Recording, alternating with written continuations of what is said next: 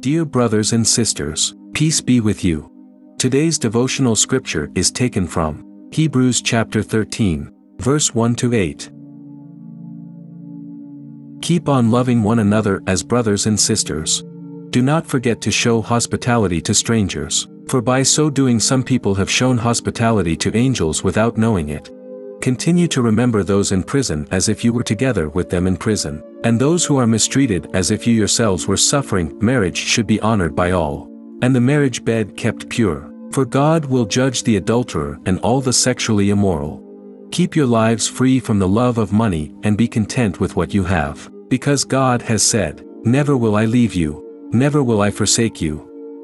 So we say with confidence, "The Lord is my helper. I will not be afraid.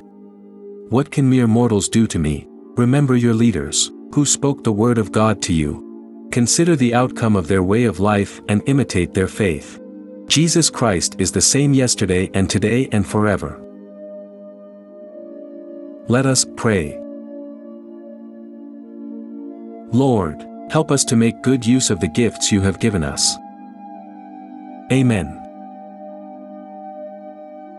May the Holy Spirit bless you with faith to believe in Jesus and with many gifts to serve Him.